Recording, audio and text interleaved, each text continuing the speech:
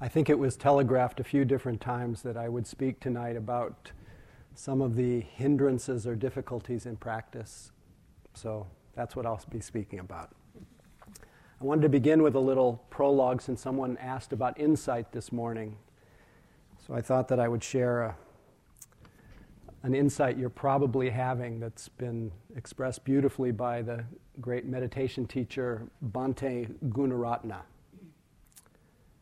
Somewhere in the process of meditation, you will come face to face with the sudden realization that you are completely crazy. Your mind is a shrieking madhouse on wheels barreling down the hill, utterly out of control and hopeless. No problem. You are not any crazier than you were yesterday. It has always been this way, and you never noticed. So in a more serious flavor of the same basic insight or teaching, just bringing back in the metaphor of light, I share a passage from François Fenelon, or some French-speaking person might get that better than I do. François lived in 1651 to 1715. As light increases, we see ourselves to be worse than we thought. We are amazed at our former blindness as we see issuing forth from the depths of our heart a whole swarm of shameful thoughts and feelings, like filthy reptiles crawling from a hidden cave. We never could have believed that we had harbored such things, and we stand aghast as we watch them gradually appear. But we must neither be amazed nor disheartened. We are not worse than we were. On the contrary, we are better. But while our faults diminish, the light by which we see them waxes brighter, and we are filled with horror. Bear in mind, for your comfort, that we only perceive our malady when the cure begins. So after a few days of practice, you have probably some greater idea of what these passages are speaking about. And you can see why the Buddha described the path of practice, the path of awakening, as going against the stream. Because what we are swimming against, you could say, is the stream of an incredible force of conditioning. That conditioning of continually looking elsewhere for our sense of well-being and being, as Mark mentioned last night, being in contention with reality as it is.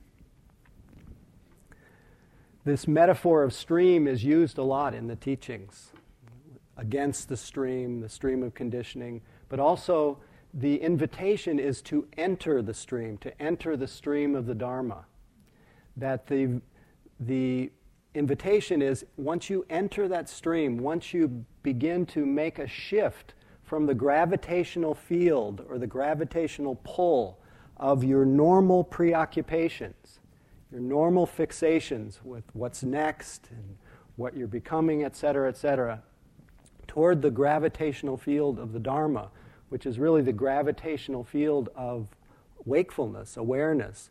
And rather than putting your trust in the endless quicksand of changing experience, rather putting our trust in awareness, once we enter that stream, it is said that it is inevitable that the stream will eventually make its way to the great ocean of awakening. The Buddha said in various different ways, if this was not possible to do, I would not ask you to do this. And he reminds us again and again that we aren't just stuck with our predicament, that this is something that we can do. It reminds us that we are trainable. Our minds are very malleable. In fact, you can sense that every moment when you're present, right now, there is this sense, even sitting in this room, of amazing potential. Nothing is anything right now before we add our take on it. Just notice what it's like before we add our take. Before we add our view, our opinion, whether we add liking or disliking, comparing, evaluating, judging, whatever it is, before that happens, notice that there's an open field here. And depending on what we drop into this field, what seed we plant, this will determine what our stream of consciousness becomes. As Mark said last night, the second half of what he said, if you want to understand your past, look at your present condition. This present condition is the result of those creative moments that the seeds were planted, and what you experience as your mind stream is the fruit of what seeds have been planted. And this moment, if you want to understand your future, look at your present actions. What seed do we plant in this moment? Now think about the different options of what seed could be planted. What do you want to practice right now? What would you like your future present moments to look like? It's a reasonable thing to do, to reflect on what is that our intention. And that every moment literally is a field of creative possibility.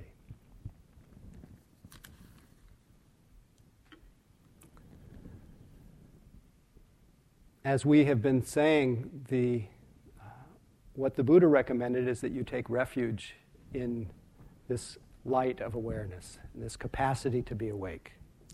And Mark very beautifully pointed to this uncreated, this ever-available, ever-present capacity of wakefulness as all the equipment that we need, really. Everything that we need is within this capacity of being aware. But clearly, in spite of perhaps an appreciation for what it's like in those simple moments of being aware, let's even check it out right now. What happens when we're aware? In the simple moment of awareness, just knowing what's happening right now. If you don't look back and you don't look ahead, and you're just here, are you suffering when you don't consult your memory? Is your mind filled with greed when you're mindful? Is it filled with hatred when you're just being mindful? Are you building a story about yourself in that moment of mindfulness? So we see that this quality that we have is very precious, this quality of presence, of mindful attention. But it has gotten clearly blinded by what the Buddha called the three poisons. We can see that these moments don't last very long. They've gotten, they're not so frequent.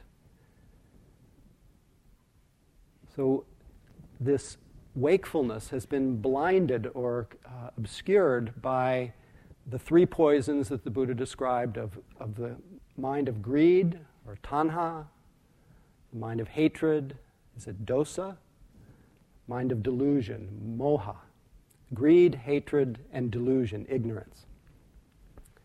These are called the three so-called poisons that, when they're present in our consciousness, greed, hatred, ignorance, are this view of reality, this capacity of wakefulness is obscured.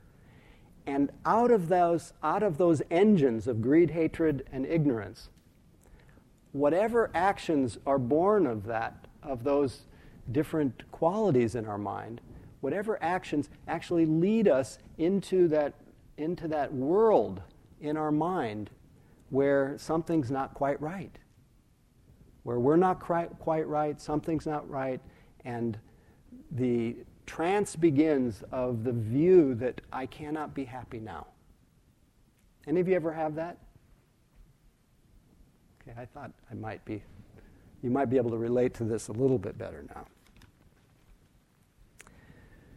So as Mark reminded us, this wakefulness is so natural to us. It is, you could say, primary. And in that it's primary, it takes no effort to be aware. It takes no strain because it's so natural to us. But what does take effort, and why we practice, is the effort to remember.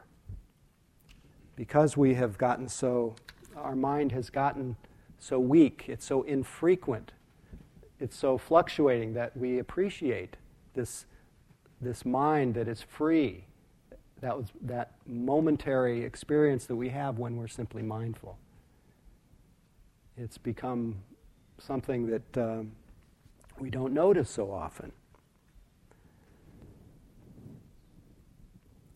So our attention has gotten weak, our mind has gotten weak, our vitality, a lot of us feel that our vitality has gotten diminished. And of course, a lot of that is the fruit of our stressful lives, but our stressful lives, the engine for our stressful lives, is a lot about greed, hatred, and ignorance.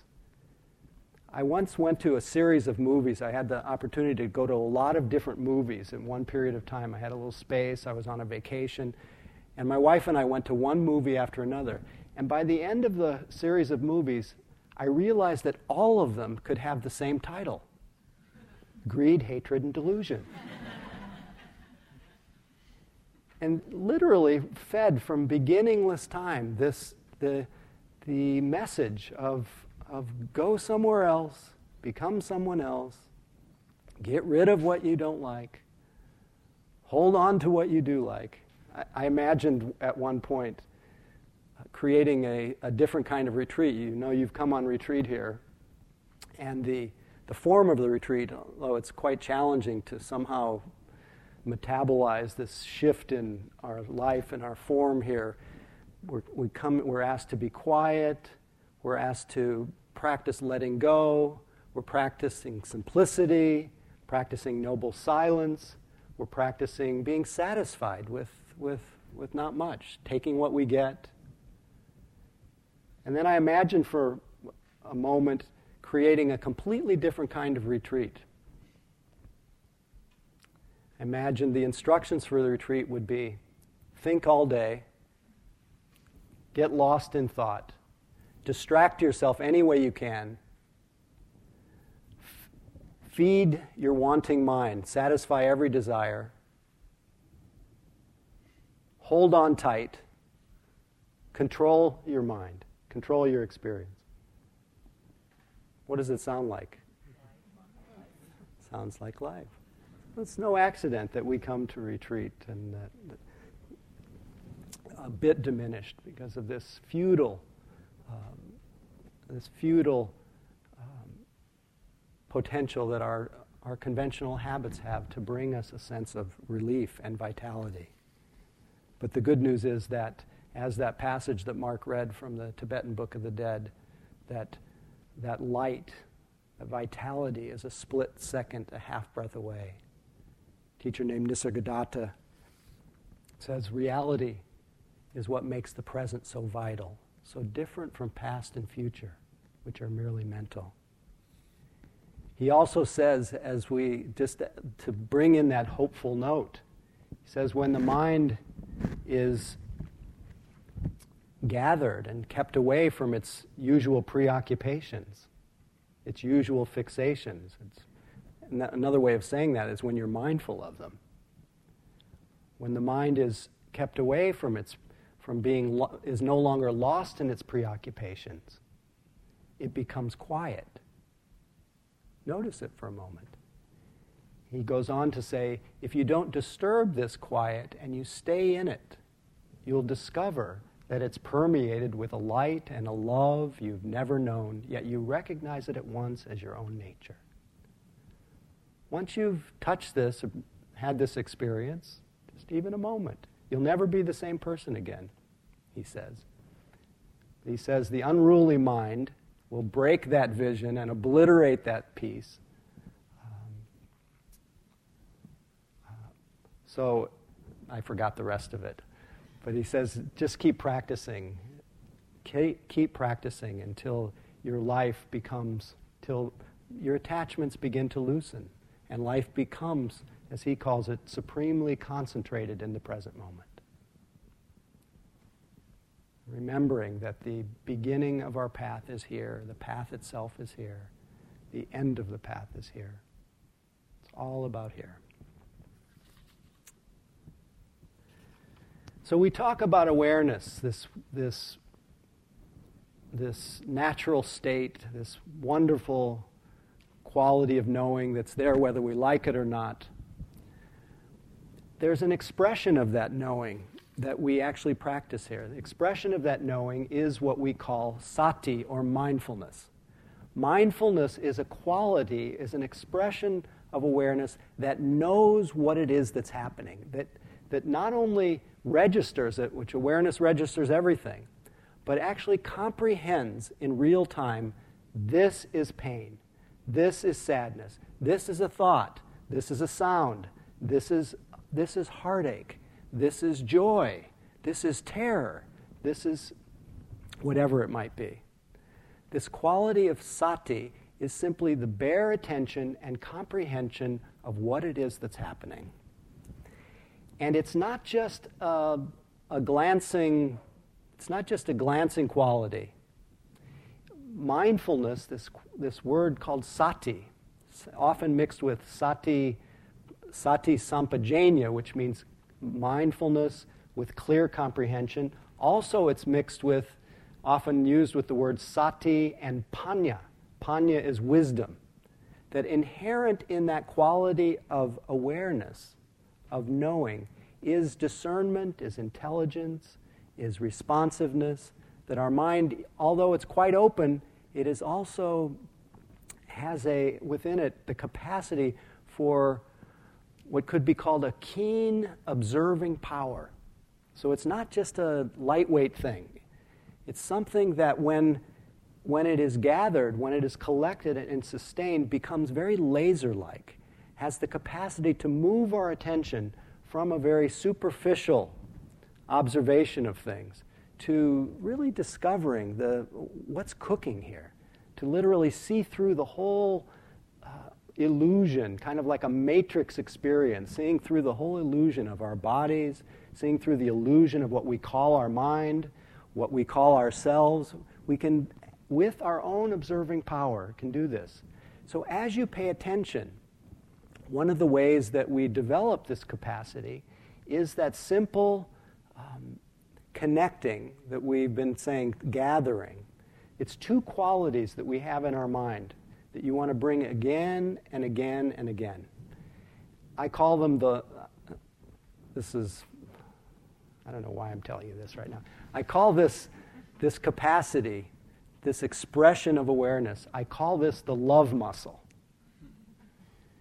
Because whatever I really connect with, whoever I really connect with, if I look at any of you, if I talk to any of you, and I really stay connected to you, I really listen to you, I'm really there with you. So there's two qualities that I've brought to bear on that experience. The quality of connecting and the quality of sustaining. It's called vitaka vichara. You can write them down if you have them. When these two qualities come to bear, it evokes a kind of love of what's being seen. So when it comes to a person, there's a kind of affection. When it comes to experience, also, that the very thing that we could have been completely averse to, disturbed by, when we actually turn toward it and let it in, allow it, accept it, that very experience it causes a kind of alchemy. It becomes the cause of love, of openness, of interest, of curiosity, all these qualities that actually gladden our heart. And it could be even the most difficult experience. But this is the invitation, the experiment of practice, to begin to trust that within us is this quality that can turn anything into love. So this quality of sati, or mindfulness, has often described as having three qualities. It has this quality of of face-to-face, which we've been using the word over the course of the retreat, direct. It's not just glancing at a distance, oh yeah, that's a sound, or that's sadness. It's face-to-face. It's bringing it into full view, letting it come, receiving it in full view, face-to-face. The second quality that's often described is the quality of non-superficiality. So it's not at a distance. We're actually letting ourselves, I think in the instructions, you may have heard this, maybe not, but I said, sink into the breath, stick to it. It's this quality of sinking in. Often the image that's used is of a fork dropping into a soft piece of broccoli or potato or something like that. It goes right in.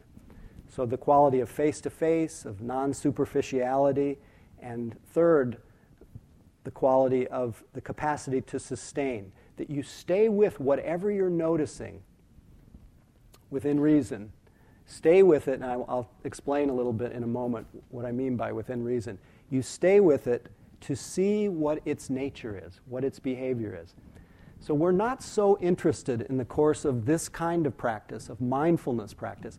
We're not just interested in what's happening. That's the beginning of unplugging from being absorbed, lost, to noticing. This is really the difference between being just carried along, bound, and being free, is waking up and seeing what's there. But what really loosens our heart, what really softens us in the long run, what really changes our view of reality, is not just seeing what's there, but noticing what's happening. Not noticing what's happening. Notice what happens to whatever we're observing. So you notice a pain. We've talked about it a lot. When you feel it, at first it seems like this thing that has attacked your knee or your back or whatever it is, and it seems quite monolithic, but when you come a little closer to it, you actually see that it has a quality. It has stabbing or burning. Today we gave the instructions on physical sensations. You see stabbing, burning, and you feel stabbing, let's say. But you see immediately, if you sustain awareness of that stabbing gives way to burning, gives way to itching or tingling or searing. Then you may notice a mental reaction, but you begin to see something that's true about everything. And no matter what you pay attention to, you start to see that the fact of change is apparent. If we really pay attention to the light of the solstice right now, if we pay attention now each day at the same time on the clock, you'll notice that it's getting darker. It's in the more general sense, if we pay attention, we know this already, but in real time, in our practice, we begin to become quite familiar with the natural behavior of every experience. Doesn't sound particularly sexy, does it? But it is in the seeing of change that liberating insight begins. Because what is it that really binds us?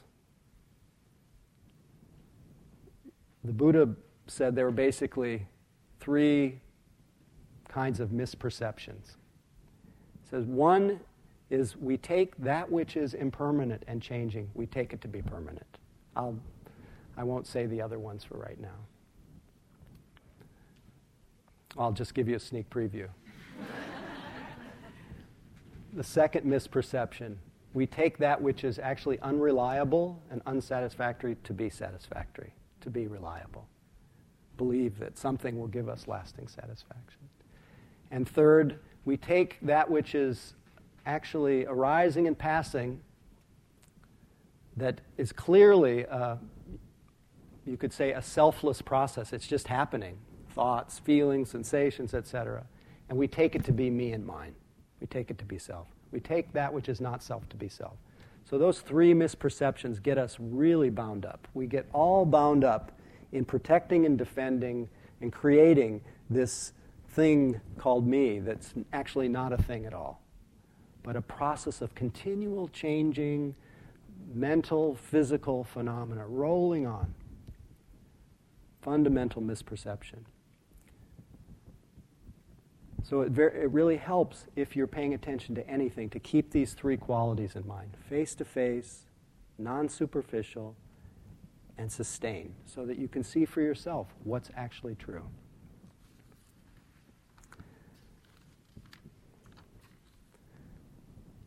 So when the Buddha did this, he did this after, when he paid attention in the way that I'm describing, he did so with a lot of gusto. And he did this with a lot of gusto because he had realized something in the course of his search, of his holy longing.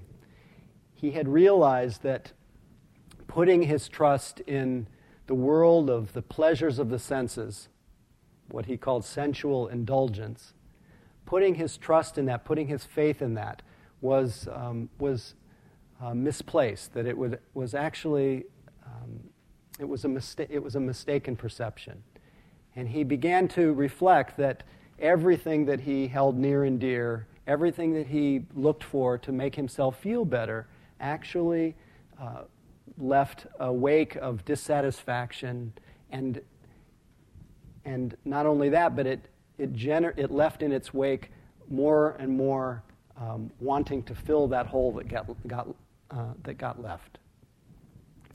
So he tried that side of the equation, that extreme of sensual indulgence, and then he tried the extreme of what he called self-mortification or ascetic practices, where he starved himself, where he denied himself food and comfort, assuming that would be one way to find happiness, is to be able to transcend the body and somehow then be liberated, not have to deal with it, a kind of nihilistic, get out of here kind of attitude. He saw that didn't work. And it was at that time he discovered what he later described as a middle way, a way between these extremes. The reminder that we need a certain measure of comfort and ease and delight and gladness and pleasure, but if we make the various fleeting forms of this our devotion, we end up really stuck. And that middle way between the other extreme of denial, all that does is turn us into sick and tired, rigid fundamentalists. And that's never liberated anyone. So at this point, he had tried all the great practices of his day of great concentration and entered into states, beautiful states, where he experienced a sense of unmixed happiness and really delightful, very joyful. But he saw even the great states of meditation, of concentration, were fleeting in the long run. They passed a little slower as he paid attention to their behavior. But he saw that they were all subsumed under the umbrella of what he called dukkha, that Mark referred to as the first noble truth. That these are dukkha in its form of being unreliable. And yet he still had not quenched that thirst to find something reliable, a well-being that didn't depend so much on the quick and the fast and the fleeting, something that was more enduring, even more enduring than a state of great meditation that could be sustained for hours on end. Even that was still, if one got caught up in that would still keep the mind bound in a misperception of reality, because even that would change. So it's at this point that he sat down, no one around to be able to teach him, and he used those qualities of mindfulness. He brought that mindfulness to bear on his mind and body. So you can imagine yourself as the Buddha under the Bodhi tree. All of us have been doing that with our yoga practice, bringing our mind and our body and trying to sustain that attention over and over again. And you probably feel a little bit of the fruits of that even at this point. Senses are probably a little bit more open, a little bit more fresh. Maybe a little weary at the end of the day. In fact, I forgot to congratulate you for making through the second day.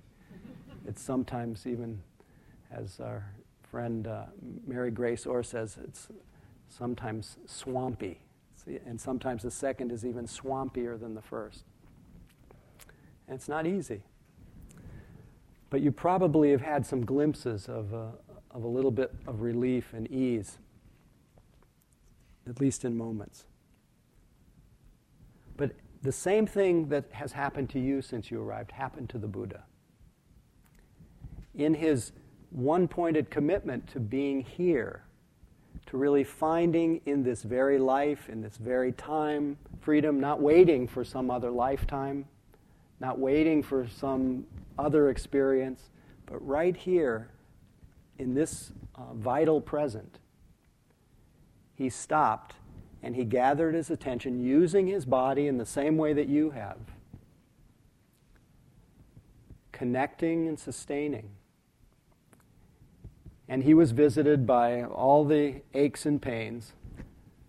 He was visited by the three qualities that Anna spoke of this morning.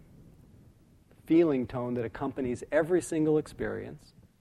He experienced moments that were pleasant, moments that were unpleasant, and moments that were neither pleasant or unpleasant. And they arise with every single sense experience. All the eyes, the ears, the nose, the tongue, the body, the thoughts.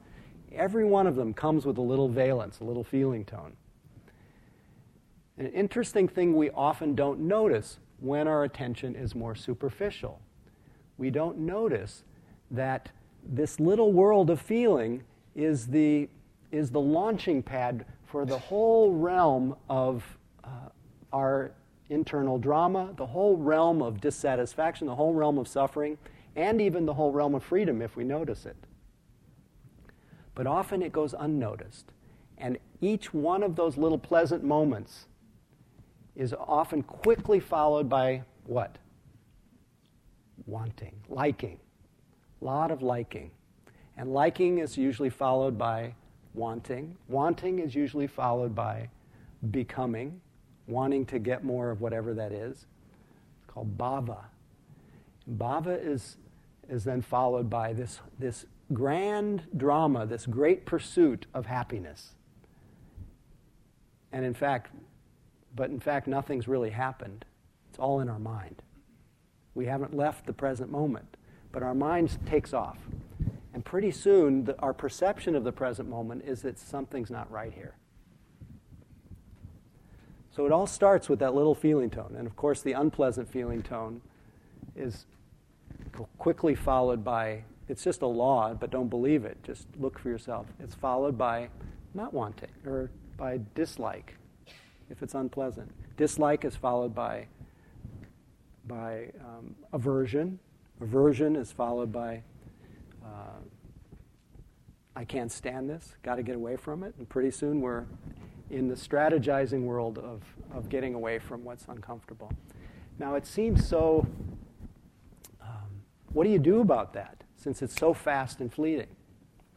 The good news is we can begin to notice this whole process if we're paying attention. What happens when we hear a sound that's associated with a pleasant feeling, or see a sight?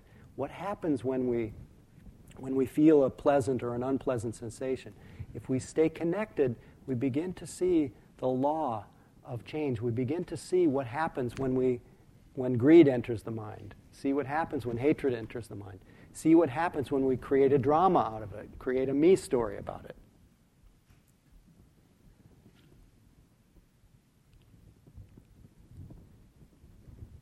So generally, when it's neither pleasant or unpleasant, we check out.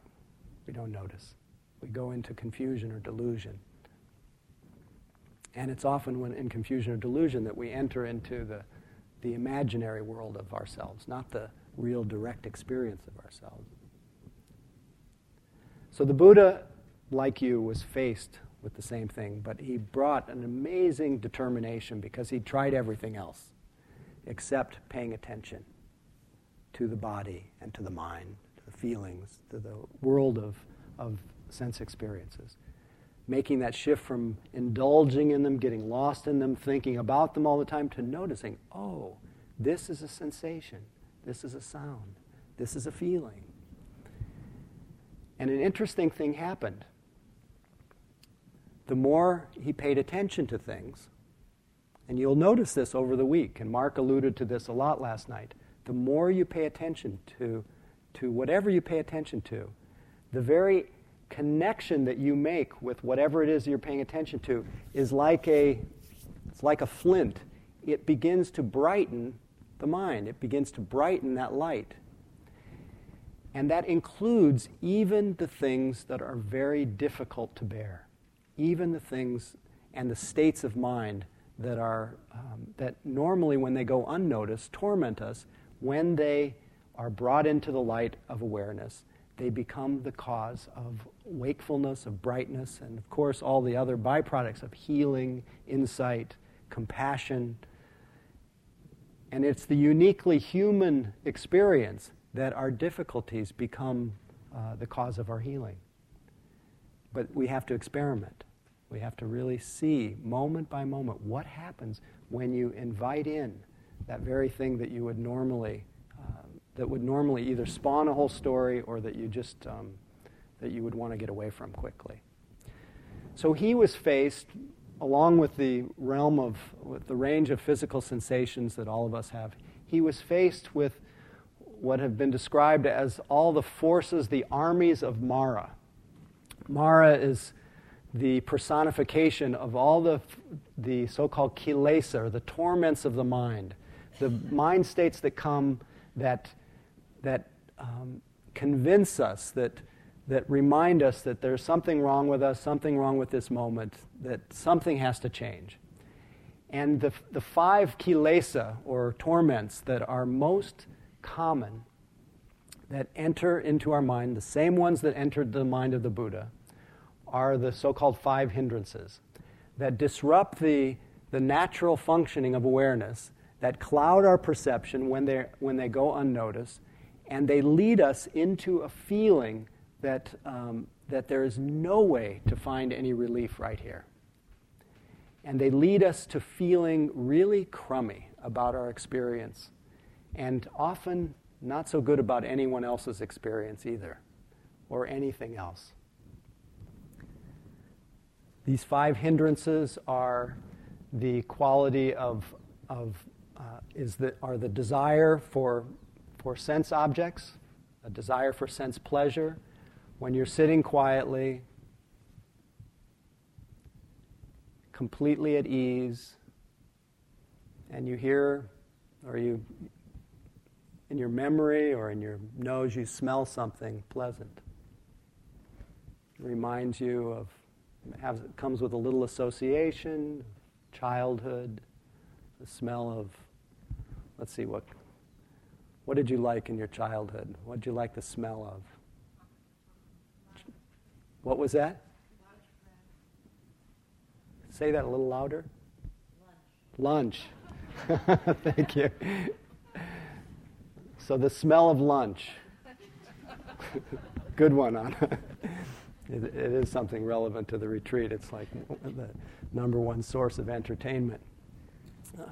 So the pleasant smell arises, touches the nostril, consciousness of smelling arises.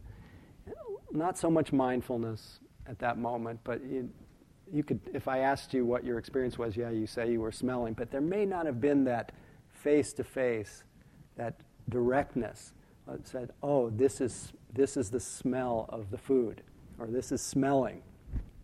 This is the difference between mindfulness and just thinking about something. It's consciously comprehending what it is that's happening. So this smell arises, very pleasant, and you notice, you didn't really notice so much, but very quickly that pleasant smell says, that is so delicious. I really like that smell. And it reminds me of my childhood.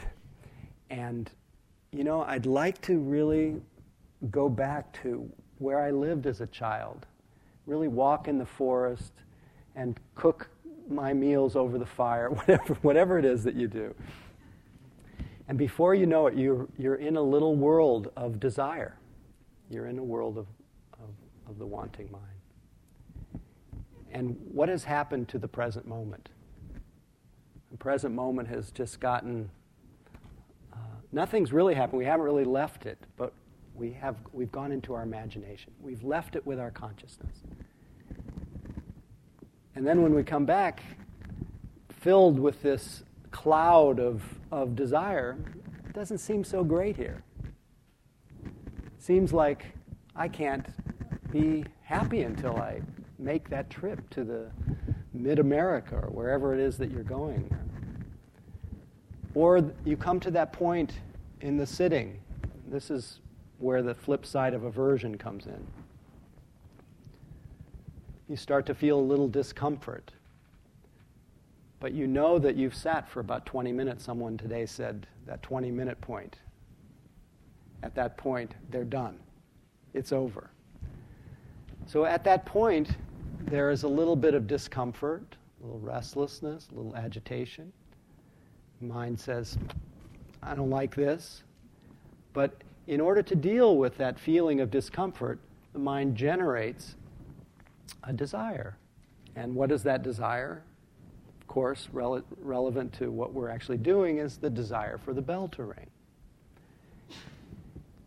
And as soon as we're caught in that desire for the bell to ring, what was started as just a slightly uncomfortable experience turns into a torture test. How we're going to make it to the bell ringing. And the bell, that wonderful world of the bell ringing, becomes the secret to happiness. But happiness, as we all know, that the teachings remind us that nothing can actually make us happier than we are fundamentally in that moment of wakefulness. But our mind tricks us into believing our well-being depends on that bell ringing. This is the trance of the wanting mind. But why is it called a torment? It's called a torment because it puts our mind and body into a state of suspended happiness. Just hanging there waiting, hoping that the bell will ring, unable to feel free. And how else do we do this in our life? Any of you ever wait for the weekend? How many of you waited for the retreat to begin? What was it like in that period of waiting? You don't have to say it out loud. This state of wanting, the state of waiting, the state of expecting, the state of hoping, all of these forms of desire that, when recognized, display themselves as just states of mind, no problem at all when they're noticed, when they're recognized. This is what wanting is like. This is what waiting is like. The very state when it's felt with mindful attention. We see that it has the story of, getting to the end of the sitting and this and that, but the feeling of it, once we connect with the felt sense of it in our body, we see that it's turbulent, agitated, it's tight, it's suspended, it's holding. But once it meets the light of attention, that very feeling that tormented you, when you didn't notice it, that very feeling reveals itself as a weather front, as a changing condition, as just a state of mind that is not permanent, not substantial, not personal. It just came and it went. When it goes unnoticed, it becomes all about me. For some reason, I'm thinking about the reverse side of this, which is the aversion that I know, especially the second day of a retreat, it is aversion central. Everything can become the cause of everyone's the cause of your misery. And we find ourselves really, I hope I'm not just projecting this on you, find ourselves averse to everything, everyone, finding everything that's wrong. And sometimes, especially in close quarters like this, there's someone who may be breathing a little bit louder than at least breathing loudly enough that we can hear them. And often, of course, we would rather hear our own or feel our own breath than hear someone else's, but sometimes it happens, and sometimes people maybe have sinus issues or whatever it is. Sometimes people are doing intentional breathing, and even though we're not doing that with mindful attention, we're just basically noticing the flow of the breath. But nevertheless, we hear that sound of someone breathing. And that sound produces this aversion, and then it becomes not just hatred and aversion, it becomes all about me. What does that person's breathing have to do with me? It all becomes, that person is disturbing my practice. And our mind gets fixated on that person, what we need to do to get them to stop, how they should not do that. We become just absolutely incredulous about how anybody could be at the retreat doing this or that. Now, you can transpose anything that you got triggered with. And in that process, we completely miss that it was not at all that person's breathing that made us unhappy. But it was this state of aversion that went unnoticed, and the consequence of the state of aversion going unnoticed, which can be felt and noticed as a changing condition, once we get our attention off of that person and feel the state. When we don't feel that state, we lose a sense of presence. And that's what gets us really mad, is we lose our home base. And then when we lose our home base and we're fixated on the bell or the person, our sense of well-being is completely in this sea of insecurity. How am I ever going to find relief? And it becomes completely dependent on that person stopping breathing or the bell ringing. I wonder if this speaks to your own experience. Do you ever have this desire or aversion? But these are two of the main torments of the mind. The good news is these can be felt. They can be noticed. And when they're noticed, they become, as Trungpa Rinpoche called them, the manure of Bodhi. Now we come by this mistaken perception about the reliability of pleasure or getting rid of displeasure. We come by it honestly because from the time we're born, we are literally encouraged to seek pleasure and avoid pain. And we do this out of love for ourselves and self-caring.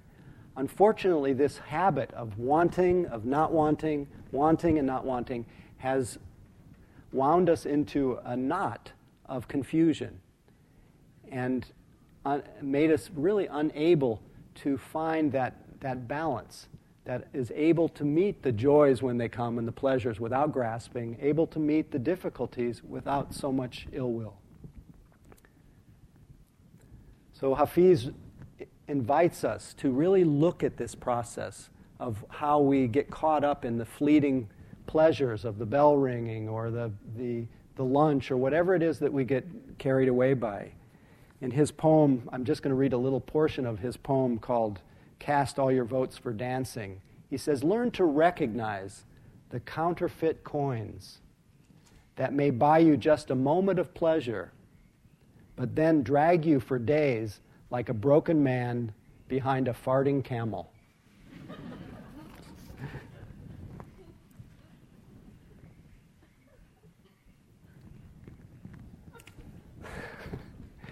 Hold that image.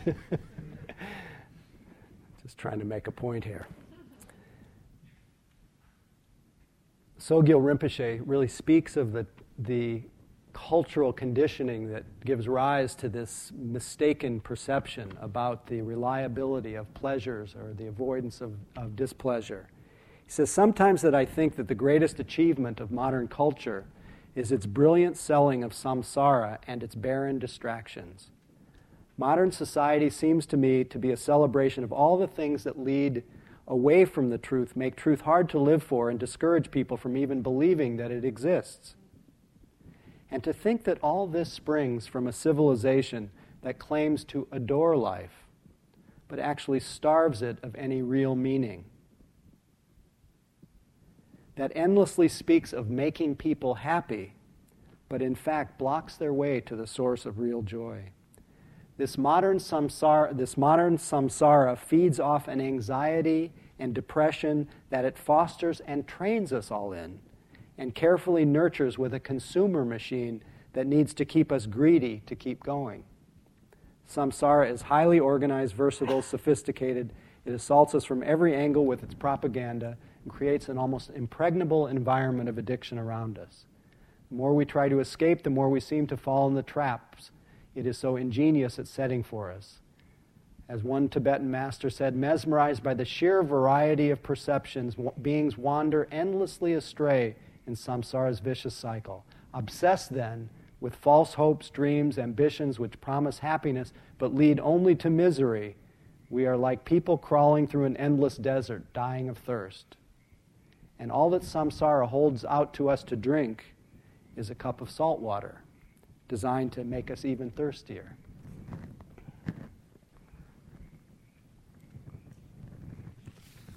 A bit hard-hitting, but again a hopeful note from Sri Nisargadatta. As long as we believe that we need things to make us happy, or get rid of things to make us happy, we shall also believe that in their absence we must be miserable. Mind shapes itself according to its beliefs. Pleasure is a distraction, for it merely increases the false conviction that one needs to have and do things to be happy, when in reality it's just the opposite. Real happiness is expressed negatively as, there's nothing wrong with me. I have nothing to worry about. After all, the ultimate purpose of all sadhana or practice is to reach a point where this conviction, instead of being only verbal, is based on actual, ever-present experience. Which experience? The experience of being empty, which is really the same as being mindful. Uncluttered by memories and expectations. It is like the happiness of open spaces, of being young, of having all the time and energy for doing things, for discovery, for adventure. Your true home is in emptiness, openness. Emptiness of all content. True happiness has no cause, and what has no cause is immovable. So we become tricked into by our own minds. The good news, we can become mindful of the state of wanting, the state of aversion. And he alluded to a common mental state, the third mental state that I won't go into too much, but it is one that we all know very well. It's one that is born naturally from having a mistaken perception that something can make us happier than we are. That mistaken perception that projects our sense of well-being into an imagined future that never arrives. Because the future doesn't exist and time is always now. But because our mind gets so tethered to a sense of well-being that comes not now but in the future, this is our habit again, we end up in a state of anxiety and worry and agitation. Any of you ever worry? What has been the fruit of all of that worry? What has been the fruit of all that worry? More worry. As Hafiz puts it in his poem called Find a Better Job, he says, now that all your worry has proved to be such an unlucrative business, why not find a better job? How do we find a better job? We actually, rather than, well, of course it's wonderful if we can stop worrying, but worry arises. It's another one of those weather fronts that arises, those mental states that when unnoticed torments us, drives us into that world of believing that there's something wrong with this moment, something wrong with us. But when recognized as worry, we notice the story of it. And we also, as a way of grounding, we feel that the impact of worry in our body. The same with aversion and hatred and all that that's filled with the story of what's wrong with everyone and what's wrong with me. We feel that in our body. When we feel it in our body, worry, desire, anger, it becomes that manure. It anchors us to the present moment, becomes a doorway to feeling the pain of such a state. Which ends up being the doorway to compassion, mercy.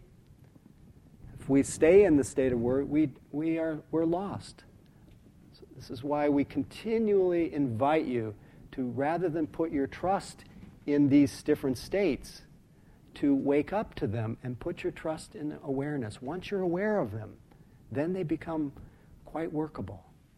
You can say to yourself inwardly, as Ajahn Sumedho, one of our teachers, says, worry is like this, fully comprehending it. Agitation is like this.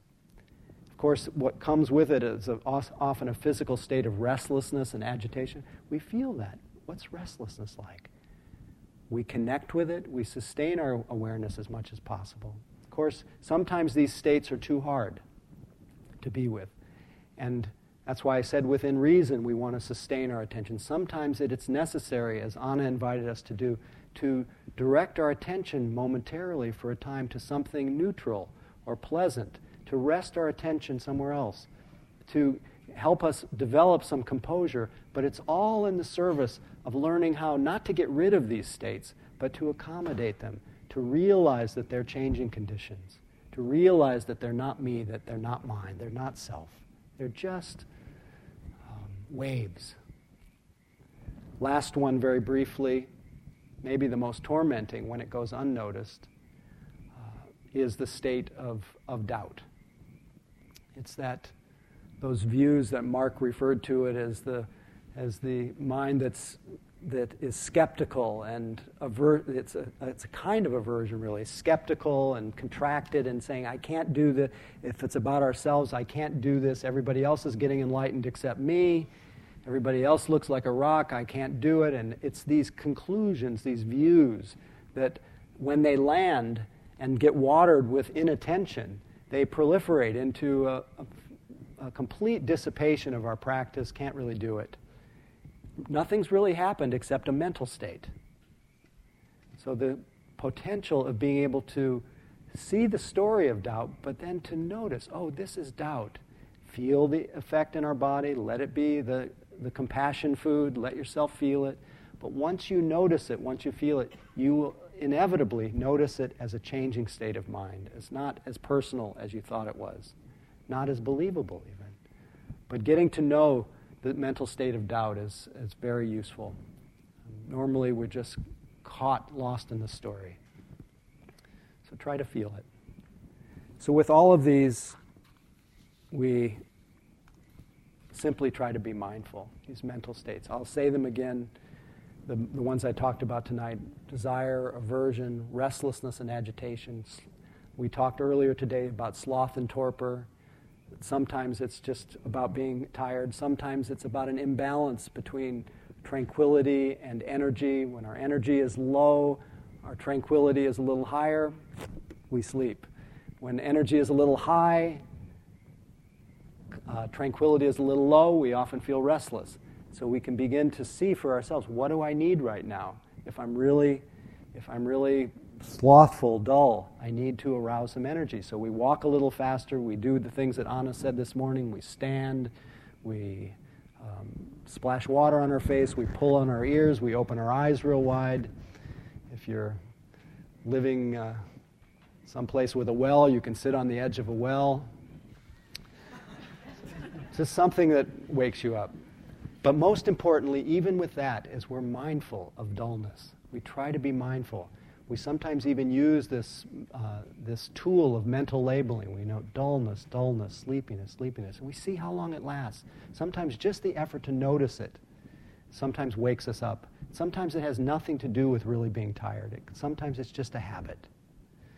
So we notice desire, aversion, restlessness, sloth and torpor, and doubt. We try to meet them. We try to recognize them. We try to accept them. We try to investigate what happens to them, their quality, how we feel them in our body. And we try not to get too identified with them. We just don't cling, don't condemn. Just let it do its natural thing. And you'll see that they all liberate themselves.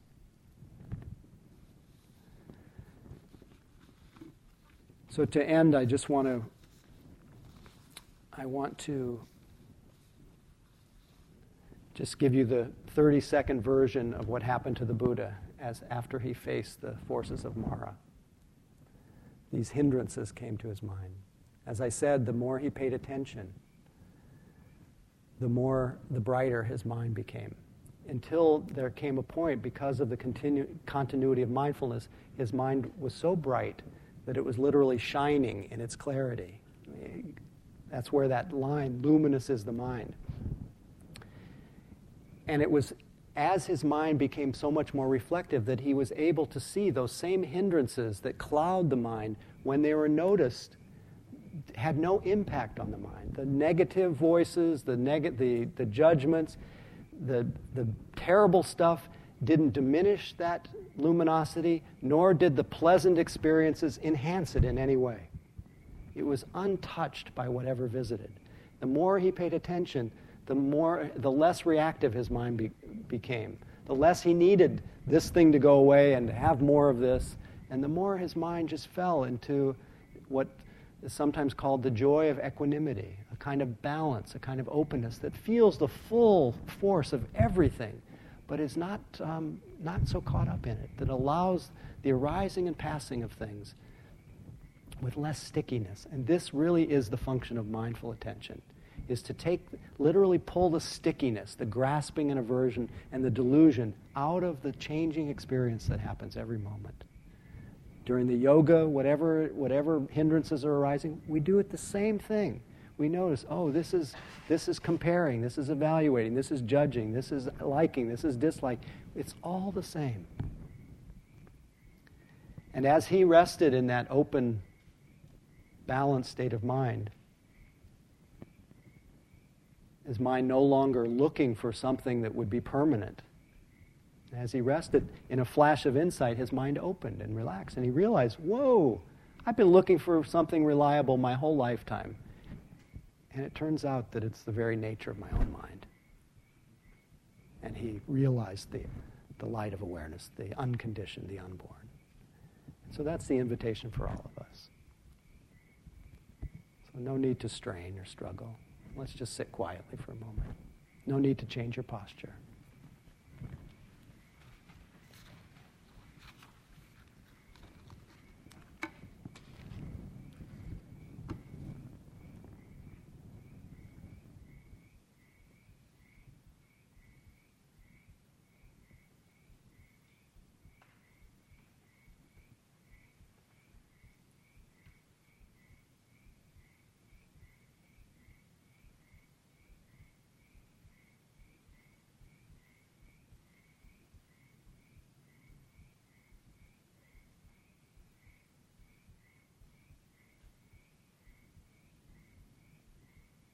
May all beings make peace with the hindrances.